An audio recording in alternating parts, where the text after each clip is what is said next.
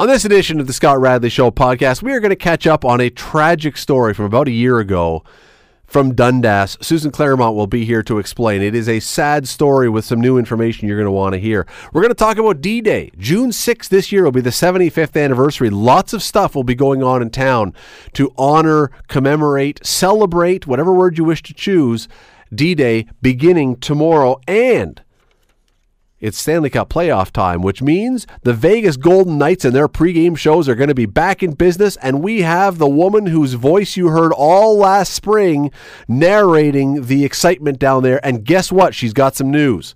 Stay with us.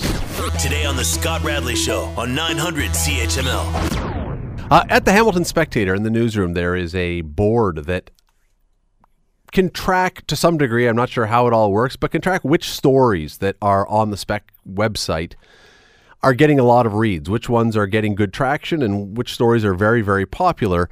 And I made sure I was allowed to talk about this today, and I am, because the story that we want to talk about right now was running away with it. More people reading this story today than any other by a landslide, with good reason. It is a truly compelling, unbelievably tragic, but truly compelling story from here in our community.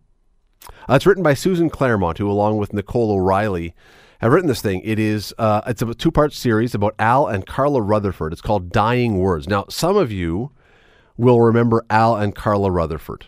Others of you, the name may be somewhat familiar, but you're not really sure. It's not on the tip of your tongue. Others of you have never heard it before.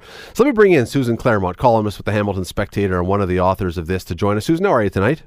Hi, I'm good, Scott. Why don't we start at the near the end of their story, because that's frankly where most people, if they do remember Al and Carla Rutherford, they're going to know them from.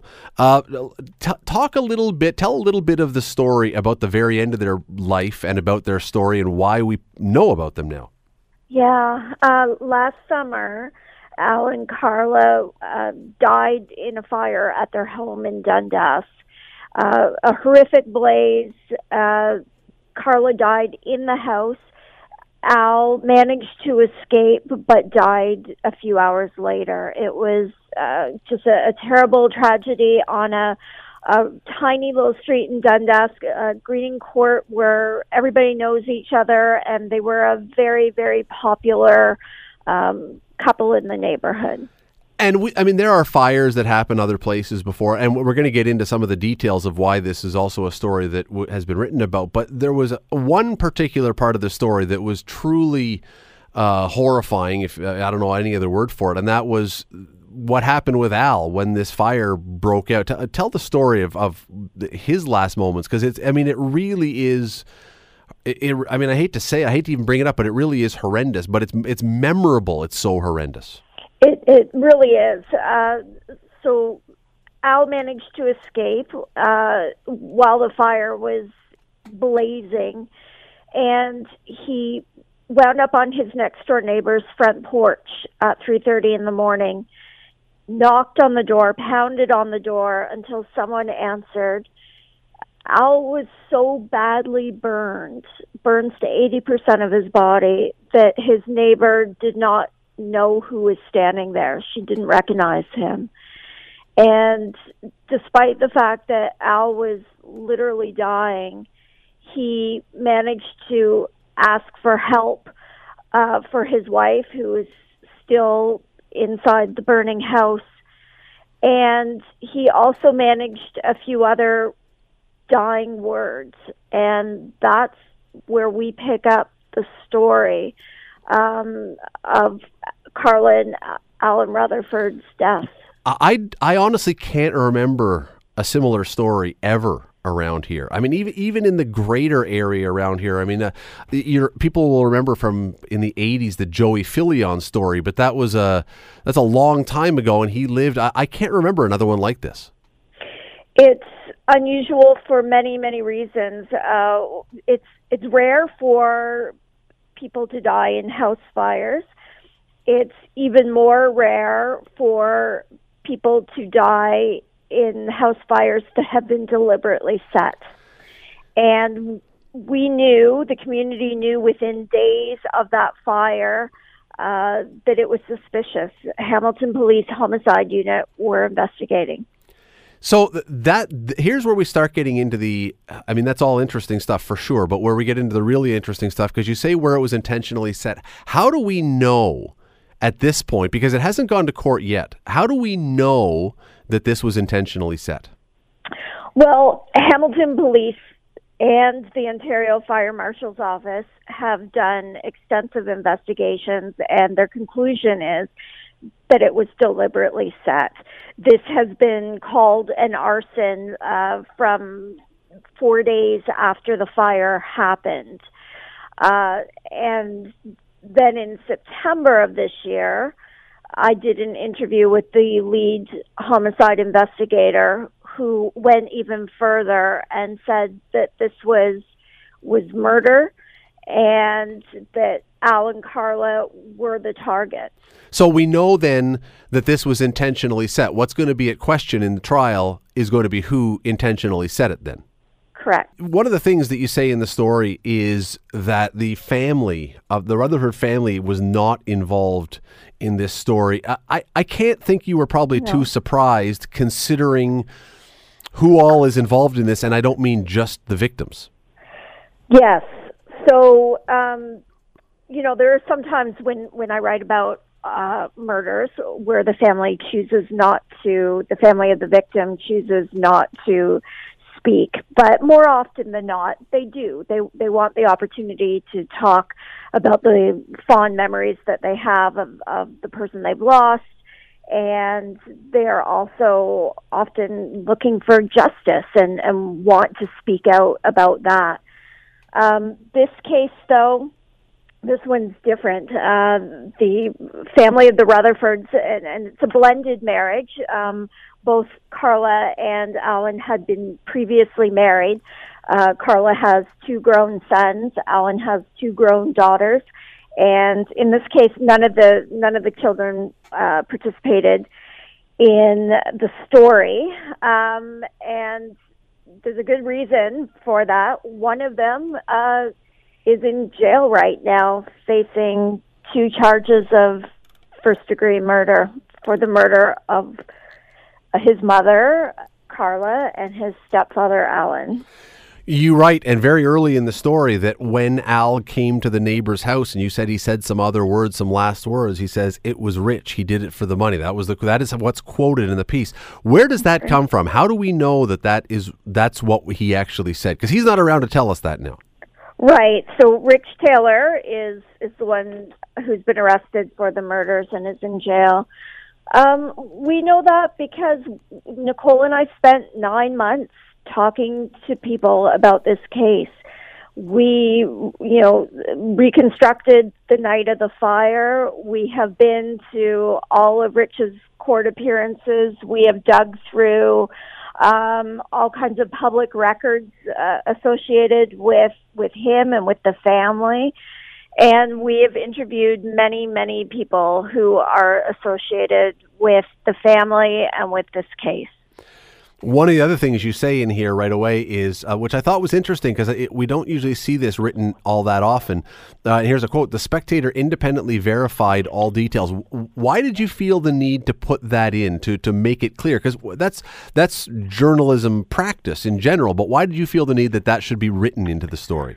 Because the information we've uncovered with our investigation is crucial information. It could make the difference between a guilty or not guilty verdict when it's presented as evidence in court.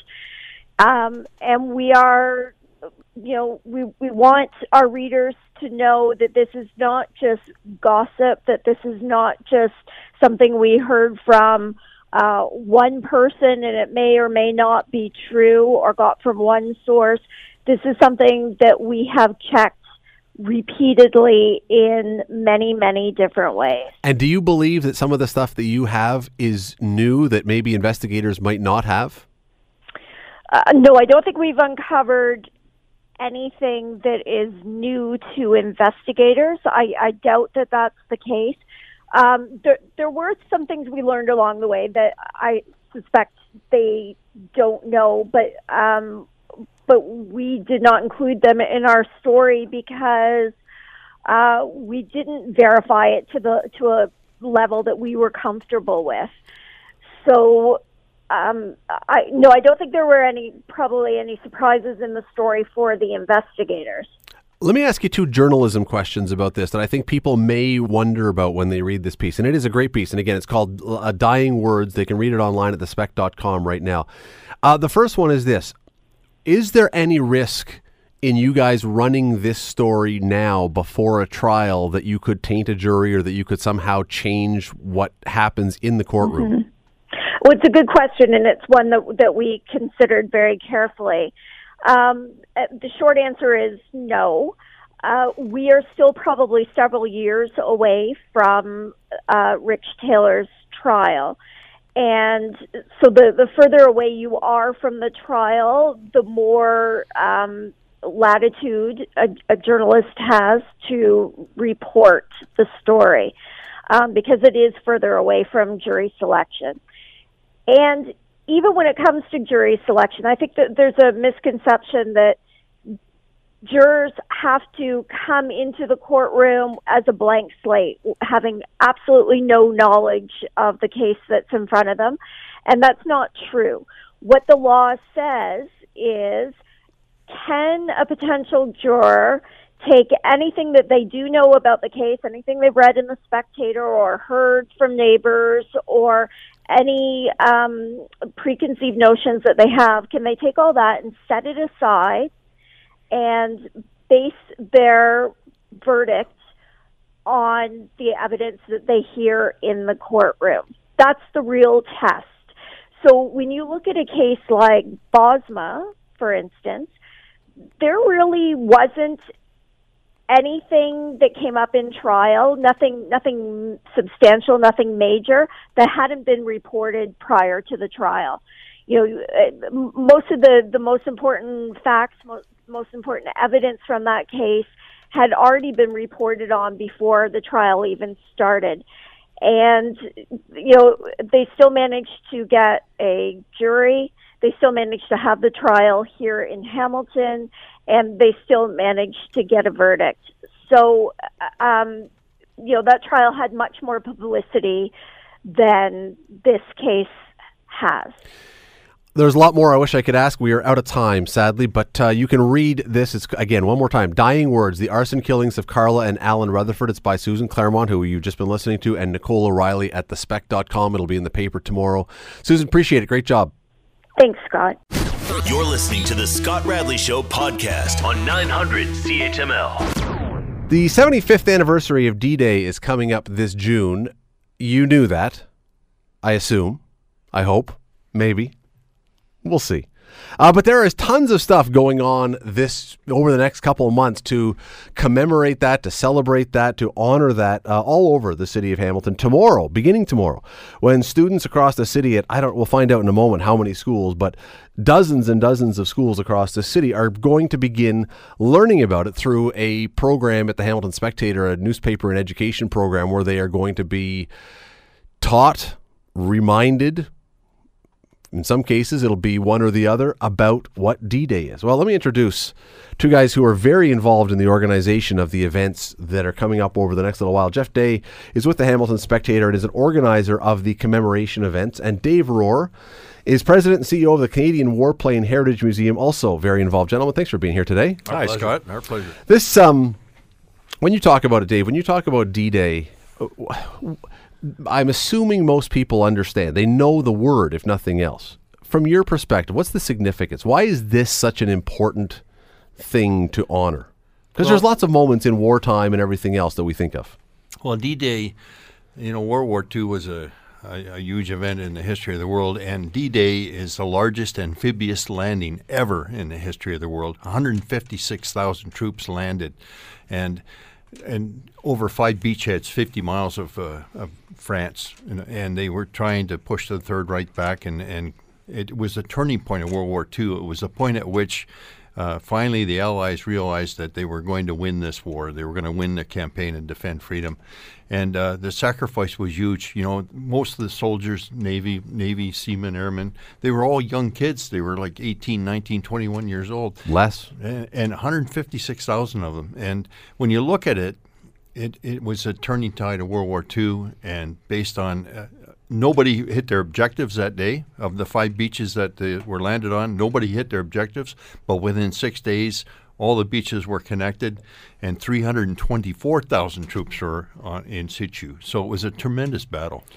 Jeff, the thing about D-Day, though, is it's a name that's become a phrase that you can use almost for anything. We hear it's not just used as D-Day, capital D-Day. Anything that's going to happen now, if you've got something, a big event coming up, it's D-Day, is whenever. Is it hard to remind people, especially who aren't old enough to have remembered it, what the real D-Day was? I think so, and that's a good point, because a lot of people, and I've been told that a lot of children especially think D-Day is Doomsday. There's a lot of things that don't equate to the actual D-Day, which is just the name of the date. And that's why, the Spectator, and thanks to Dave and the rest of the people at the Warplane Heritage Museum, we were able to put together this program for kids between ages grades 6 and 12 who are going to learn over the next 8 weeks what it was like for a teenager, their age or almost, to go through something like this. They need to know these things. This is a chance for them to feel, hopefully through our words and stories and things, what it was like. And I don't think people get the chance to do that too often, and certainly be able to put young children and younger adults in that position is unique. Dave, one of the interesting things Hollywood has done, in some cases, a very good job. Saving Private Ryan, perfect example, a great job of illustrating this, yet it's kind of a difficult thing to ask a grade 6 student to watch this. So how do you make that, even though it's there and you have the tools to make people understand, how do you do that? Well, what we try to do is, nobody wants to glorify combat because it's a failure of every other means to avoid it. But there are times when you have to defend your way of life and your freedom and your values and your ethics. So what we want to do is we want to honor the service, the duty, and sacrifice, which is the heritage of those in sixth grade or younger. And it's part of our Canadian history. We had 14,000 Canadians in D-Day, and over 359 didn't get off the beach, and there were over 1,000 casualties on that day. And they were asked to do a job which was very difficult, and they went and did that job. So what we want to teach the youth is that our freedom, our way of life, and our history was based on the sacrifice of those that went before us and defended our freedom when it was at risk. And Jeff, it really is difficult, though, I think, for kids to understand this, because it is entirely unlike anything that we have today. And again, not that Saving Private Ryan was a documentary, but as you watch the beginnings of that and you see the eyes of and they did a remarkable job of illustrating it, but we don't have anything in our life that we can compare to that or point to and say, I understand that. Not even close. And because of that, well, we've had lots of Canadians involved in some monumental things since then, of course, in Korea and certainly over in the Middle East. But this is something that we really wanted to let people know, that their heritage be evolved from this. It became a true Canadian thing. Like we just said, there were 5 beaches, and the entire world, there were 5 beaches allocated, and 2 were for American and 2 were for the British, and 1 was for Canada. And that became enormous for this country in terms of its growth and potential and rising in stature. But even then, I mean, again, today, if you're a 16-year-old, you still have to get a note to go on a field trip for school. Oh, I know. And you had 16-year-olds that were landing on the beach getting killed that That's day. right. It is a completely different world. Well, and and another good reason why this is a great time to do this, and probably the last great time to do this, is because a lot of the veterans who came back from the Second World War, for any number of reasons, really didn't want to talk about it. And it wasn't until they turned 80 years old, almost, a lot of them, en masse, decided that it was time to talk to their children about what they encountered and what they learned. And this is the last chance we have to talk to these people. At our gala coming up on June the 1st, we have 4 D-Day veterans, 95 to 99 years old, who are going to be there that night at this gala. Dave, just before we carry on, when I say commemorate, celebrate, is celebrate an appropriate word for this?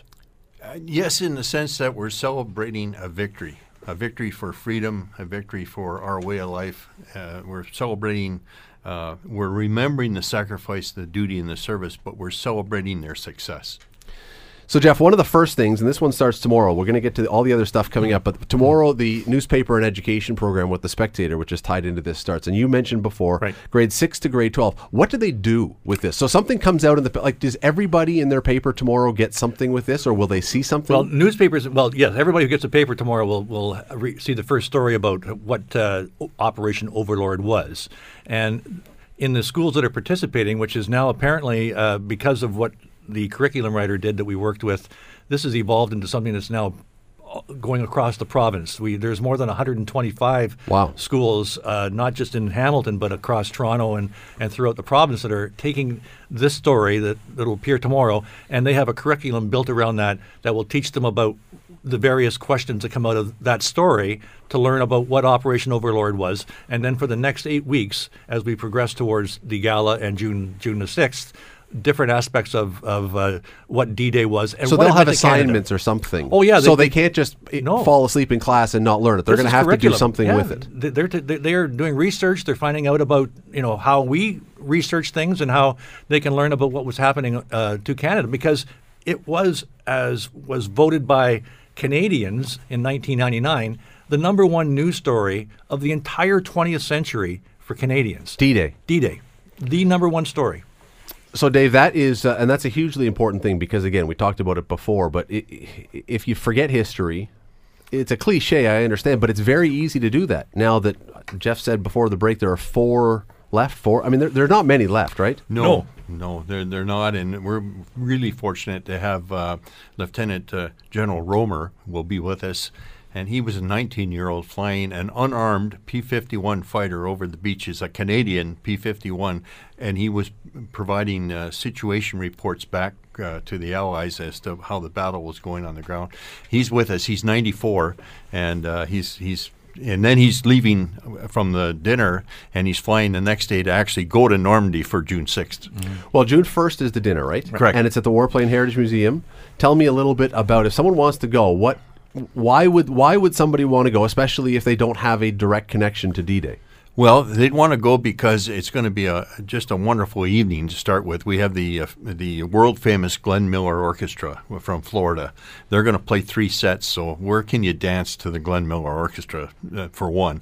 The second thing is you're going to be able to Hamilton is a garrison city, so we've got great support from the Hamilton Spectator, from CHCH, from you guys, but also the regiments in town, the Royal Hamilton Light Infantry and the Argylls and Sutherlanders. They were in this Operation Overlord, and they're going to be there. We're going to have the pipes and drums bands. We're going to put on a presentation during the dinner. We're going to have an auction. We have a bunch of prizes, a cruise that you can bid on. We have an airplane that flew in D-Day. And we're going to it'll be the backdrop of the dinner. There can't be many of those. Not only not many left, there couldn't have been many of those that actually made it back, period. That's correct. And this one, Hamilton has the largest flying museum in Canada and non-government funded. The Hammers got it. Toronto can't have it. Toronto couldn't keep their museum open. I mean, that makes me so proud that the Hammer has it. And we've got the only Lancaster, one of 2 in the world, that also flew on D-Day because 419 Squadron started at 12:30 that morning. And what they were doing, they were going inland, trying to take out the bridges and the roadways so that the German reinforcements couldn't get to the beach. So both those airplanes are historic, and they're going to be there. Somebody's going to table for 10 is going to win a draw to fly in that airplane. It's incredible, like what they've done up there, and this is going to be for as many as 1,000 people, and it's a once in a lifetime opportunity. This is never going to happen again. We've got not just the 4 D-Day veterans; we've got another dozen World War II veterans are going to be there. This is a chance to honor them like you've never honored them before. Well, there's something else that, now I don't even know if I'm allowed to ask this question because I heard something around the office with Jeff, and I don't even know if this is public yet, so I may be blowing something. I don't know. But this is right around the time of the Canadian Open with the golf tournament, and you've got all these guys from all around the world coming, and if I'm allowed to say it, you're doing something pretty cool with the golfers who are coming in. It starts on June the 1st with the dance, and like I said, that's the one chance to do that. Because of the interest that this has garnered in the community with people like Ron Foxcroft and the Hamilton Tiger Cats and the Canadian Open representatives, they've all wanted to be a part of this as well. So thanks to Dave and the Warplane Heritage Museum and the Canadian government, we are going to be able to fly over the Canadian Open on June the 6th. June the 6th, the first day of the tournament, the actual anniversary, in a flyover that they're going to stop the play and allow the players and everybody there to look up in the sky and see on 75 years later to the day what the planes were like coming over. And there may be, though, am I correct, there may be some golfers' relatives in the plane? We're asking. Yes, we're asking if we can work it out, we'll do it. Absolutely. And then later that night, Dave will be flying a plane over top of the Tiger Cat. The Tiger Cat Argonaut preseason game. And of course, the Tiger Cats are giving 2 tickets. Anybody that buys a ticket to the gala is getting 2 tickets to that game that night. And on the 6th. It is remarkable. Sadly, we're out of time. Dave Rohr, though, by the way, when you're hearing Dave's voice and you're saying, I've heard that name before, he's the guy who flies the Lancaster all the time. You were the one who flew it over to England a couple of years ago, right? Yes, with 5 other guys. 2014 already? Holy cow. Yeah. All right. We're going back maybe another 5 years. Yeah, but no, guys, it is a great thing. If somebody was interested in looking into tickets or doing something else, where do they find it out? Where do they get information? Go to our website, www.warplane.com. Go to events. You can buy your ticket online, and if you have any problems, call 905-679-4183 and ask for Emily, and she will help you. And one last thing is, yes, we want to make this for the veterans of all time, all Canadian veterans. Ask about the discount that you can get if you're a veteran. Of any time? If you're a Canadian if you've been in the Canadian Forces, at any point in your life, it's half price. Excellent. Absolutely. That's June 1st, newspaper and education. If you have a kid in school, be sure to be looking for that tomorrow. Dave Rohr, Jeff Day, thanks for coming in. Our pleasure. Thank you. You're listening to the Scott Radley Show podcast on 900 CHML. The Stanley Cup playoffs begin tonight. They are kicking off. I think the first face-off is in 20 minutes from now, thereabouts. Now, I hope that last year, whether you are a hockey fan or not, I hope that last year, as the Stanley Cup playoffs were going on, you were making a point of tuning in at least to the openings of the Vegas Golden Knights games, because the pregame festivities last year were something we have not seen before, and that is not an overstatement at all. Here was part of what was involved in Vegas Golden Knights pregame ceremonies last year, and I won't give the complete list. There was and these are in most of the games, a sword duel involving a Golden Knight slaying a cape-wearing opponent at center ice, some kind of lantern-carrying wanderer foretelling some sort of prophecy. There was a drum line, glowing glasses, on-ice animation, music that seems like it came from the medieval times or Canada's Wonderland collection. The Blue Man Group, flags, fireworks, streamers, smoke, strobe lights, cheerleaders, a mascot, a siren, a 20-foot-tall, 2,400-pound helmet descending from the rafters. There was a castle. There was Jeremy Roenick. There were readings of preseason predictions that the home team wouldn't do well. There were scenes from Apocalypse Now, followed by the blowing of the cavalry bugle on the screen. There was classical choral music of O Fortuna. There was a heavy metal version of Wagner's Rise of the Valkyries. And if that wasn't enough, capping it all off was some incredible narration that included lines like, "Fate has chosen our opponent," spoken by a very British-sounding woman with incredible gravitas. Now, I don't know what's happening this year, so let us bring in that woman with that now famous voice. Eileen Dugan is a voice actress from Buffalo. She joins us now. Eileen, thanks for doing this today. Hi, good evening.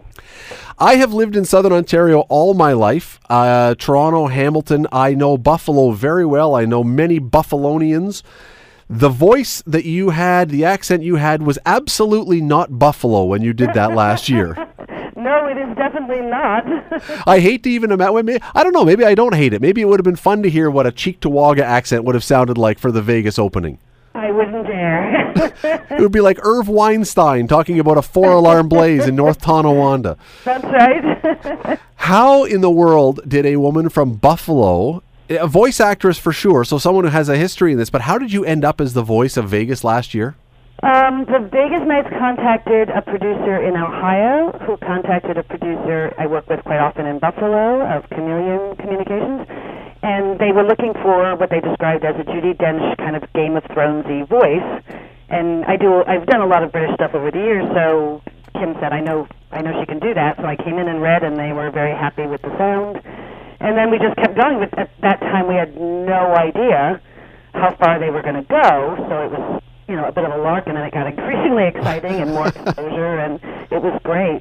Before I get into that part of it, just a little bit more about your background. What is your background in voice acting and acting in general? I studied in college, and then I went to a place called the National Shakespeare Company Conservatory after that for a while. And then I've been acting in Buffalo and around here since I'm much younger.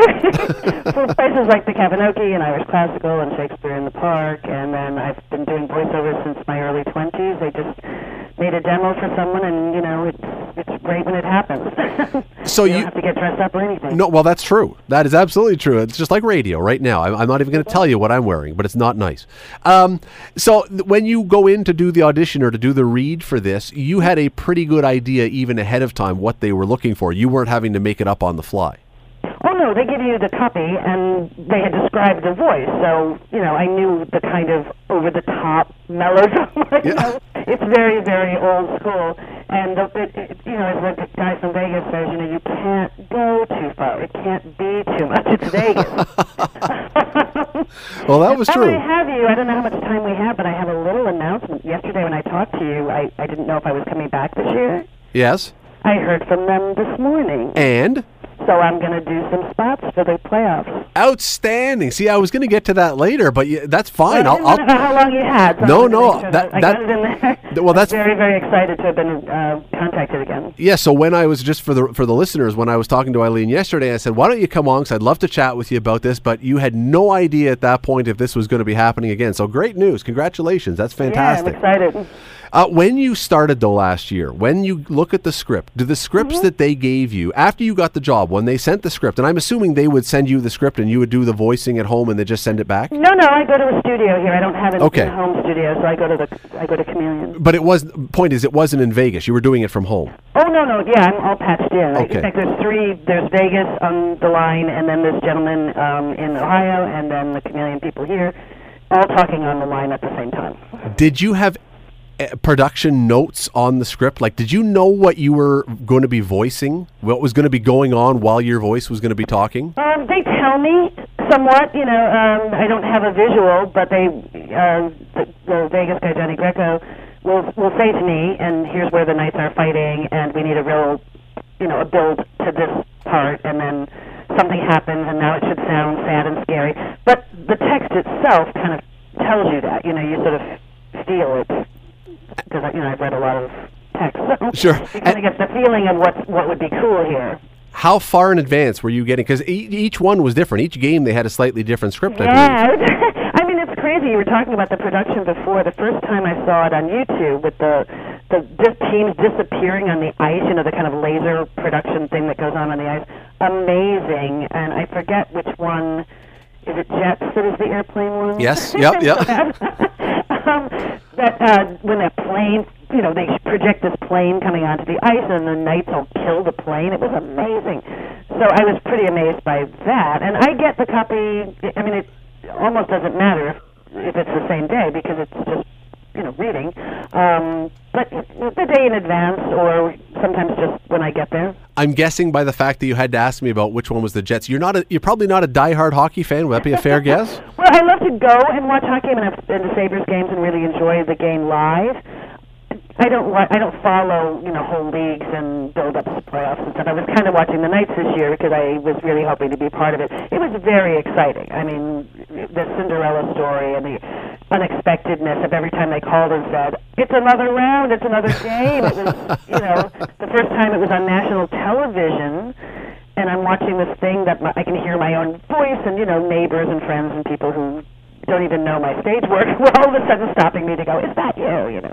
So that was really fun. Well, I can tell you something that I don't believe that, and I'm sure you know all about Hockey Night in Canada. You live in Buffalo. You're very familiar. Of course. I don't think that Hockey Night in Canada has ever shown an entire 8 or 9 minute pregame display from a game ever before. And last year they suddenly just cleared the deck and said, "Oh, it's Vegas. We got to give the 10 minutes to be able to do this." So it was. Did you ever? And I watched some of the online stuff where people were commenting, diehard hockey people saying, "This is awful. This is not hockey," and then other people going, "But it's Vegas, baby."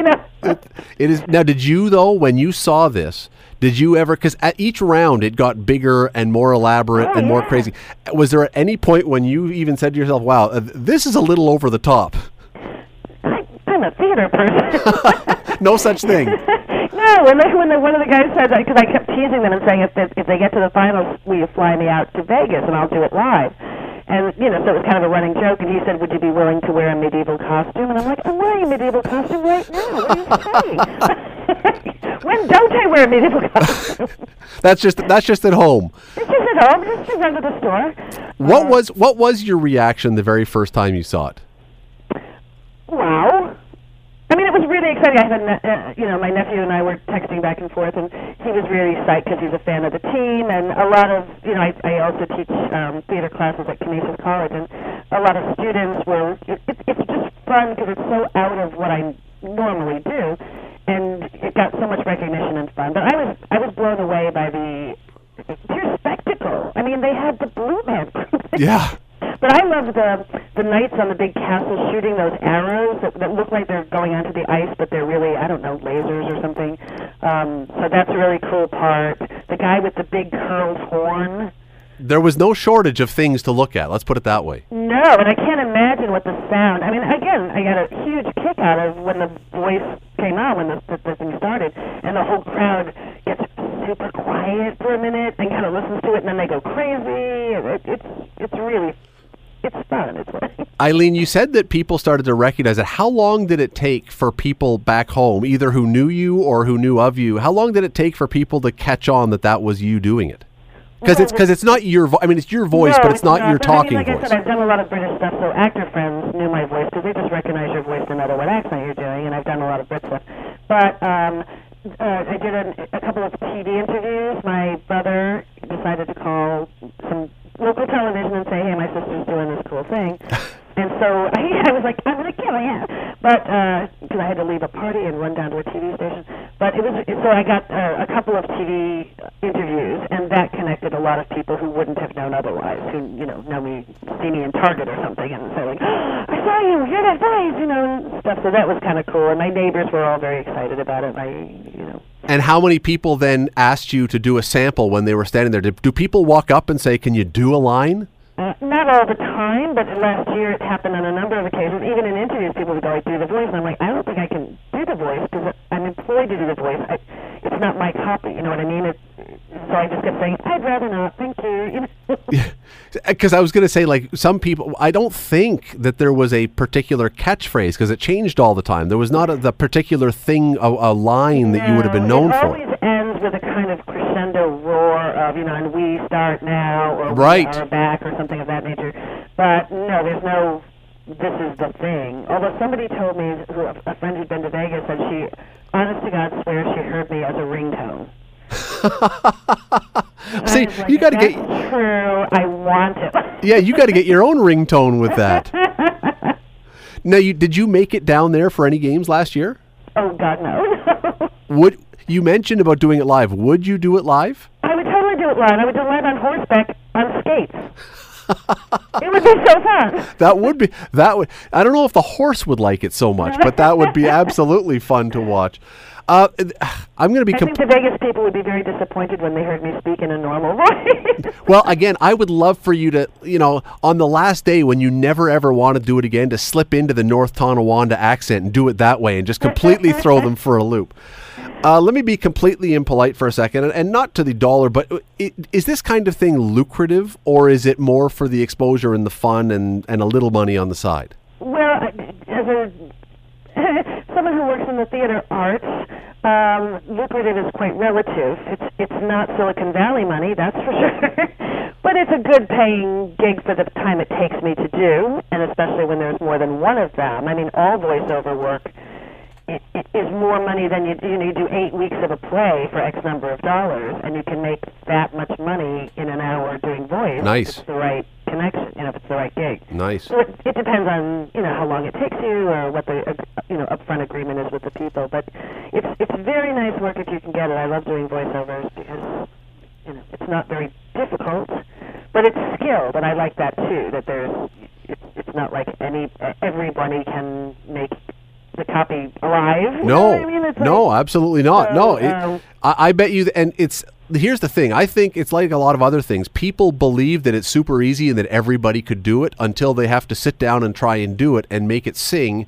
And then you realize, no, there are people who know how to do this, and there are people who absolutely don't. Oh, sure. Well, I mean, acting is a weird thing to try to have respect for because everybody can walk and talk. You know, you can Right. look around going, how hard can it be?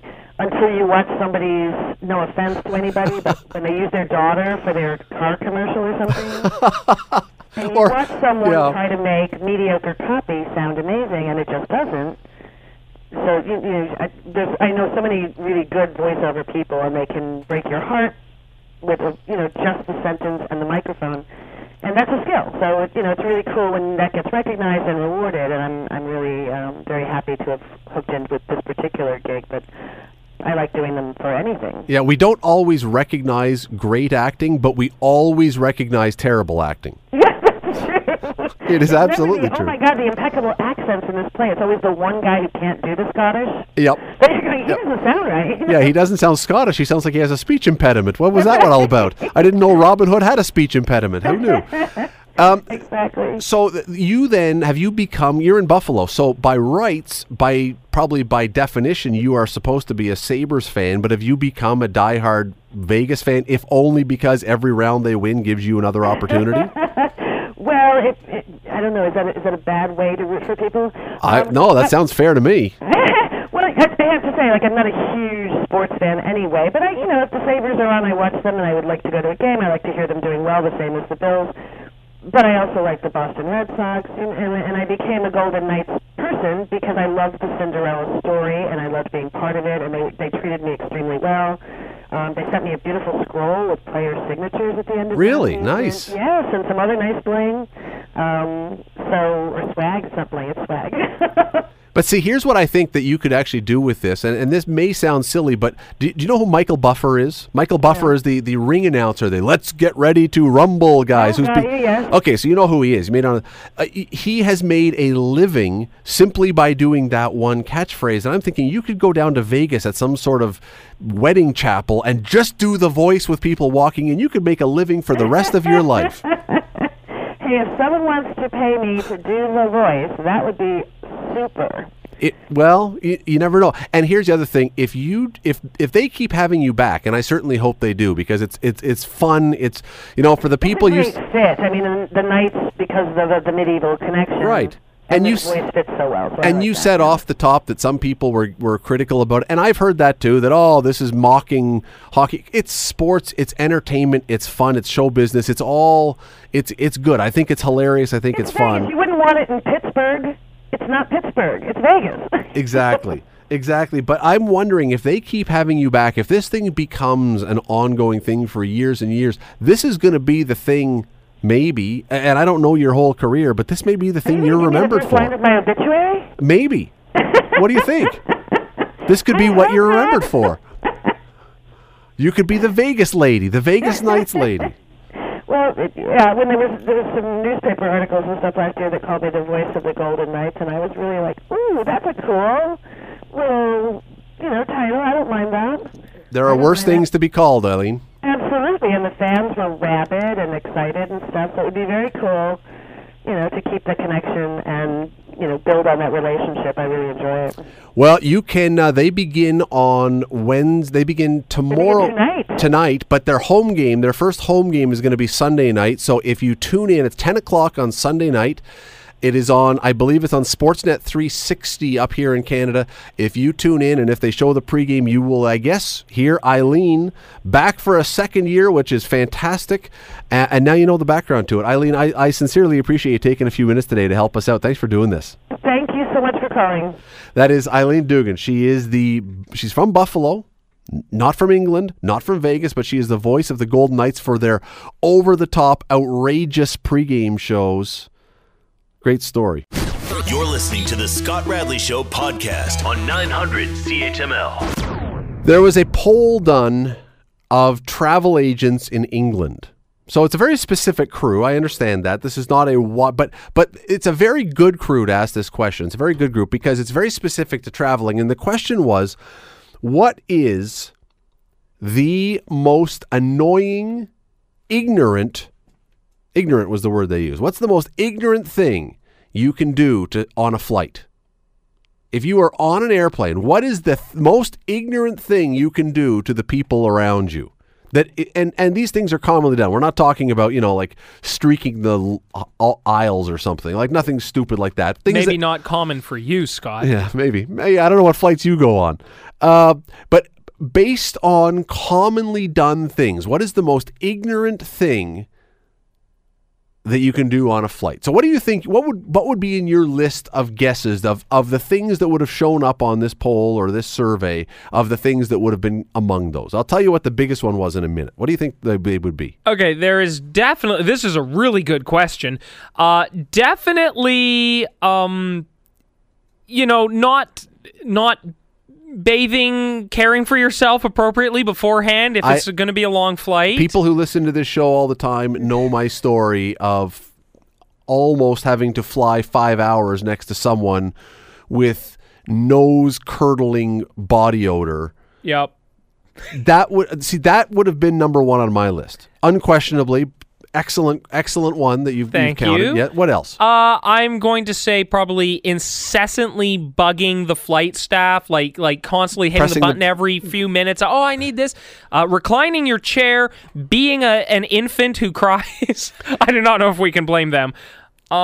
See, the thing about the infant that cries, that's the common one. That's the one that everybody always talks about. And as a parent who has flown with an infant, whose ears began to hurt when the descent started, I don't get upset with a parent ever, unless we're not talking about a parent who's trying to comfort their child but is letting their child just behave like a moron. Yeah. That's a different story. But a crying baby, I'll never be upset at a parent for that one. But continue on. What else? No, yeah, I would agree with that. The children, that's their own thing. I also say probably a more modern one, but playing any sort of video game, iPad game, something like that with the sound turned up, listening to music without using your headphones, or any number of things where it's just you're not keeping it to yourself. How about watching an inappropriate movie on the seat next to you? The person next to you watching something that's like really not appropriate. I haven't had that happen, but when you mentioned having the sound up, I suddenly thought, well, what if someone decided to watch a really gnarly movie? Yeah. That might be ignorant. That would be ignorant. That's one of the things. Check with your seatmate, maybe? Yeah, some other things that people have included that were on the poll were taking off your shoes and socks. Yeah. I would agree with that one. That goes with the body odor, yeah. Getting really hammered drunk. That would be one, because and again, there are things that I don't count in the list if you have no control over them. So if you get airsick and you have to barf into the barf bag, that's out of your control. But if you go up there and decide to get loaded, that's something else altogether. Mm-hmm. Snoring, again, not really in your control, I guess. I could see that being annoying. I don't know if that would be ignorant. You could buy those nose strips, but no, that's like crying baby. Lack of spatial awareness. Someone who falls asleep on your shoulder. Or who hogs both of the armrests. That one I could see. Hogging, yeah. Falling asleep on your shoulder, that's a risk of flying. Number one, though. The number one thing that the travel agents said was the most ignorant thing you can do on an airplane, and you already said it. Reclining your seat. Mm-hmm. According to English travel agents, the English etiquette, and I don't know if this counts worldwide, but the English etiquette is that if your flight is not 4 hours or longer, you are not to recline your seat. Really? They even have a time frame? If it's long enough that you now are probably going to have a meal and it's either cross country or cross the ocean or something else, maybe overnight, that may be a situation. But here's the thing. We got to go. I am behind. Here's the thing. Even if it's 4 hours, you should recline your seat then, gently. As a tall person who's sitting back, recline your seat gently. Maybe look behind you and see how tall the person is behind you. And don't recline it the moment you get on the plane. Yep.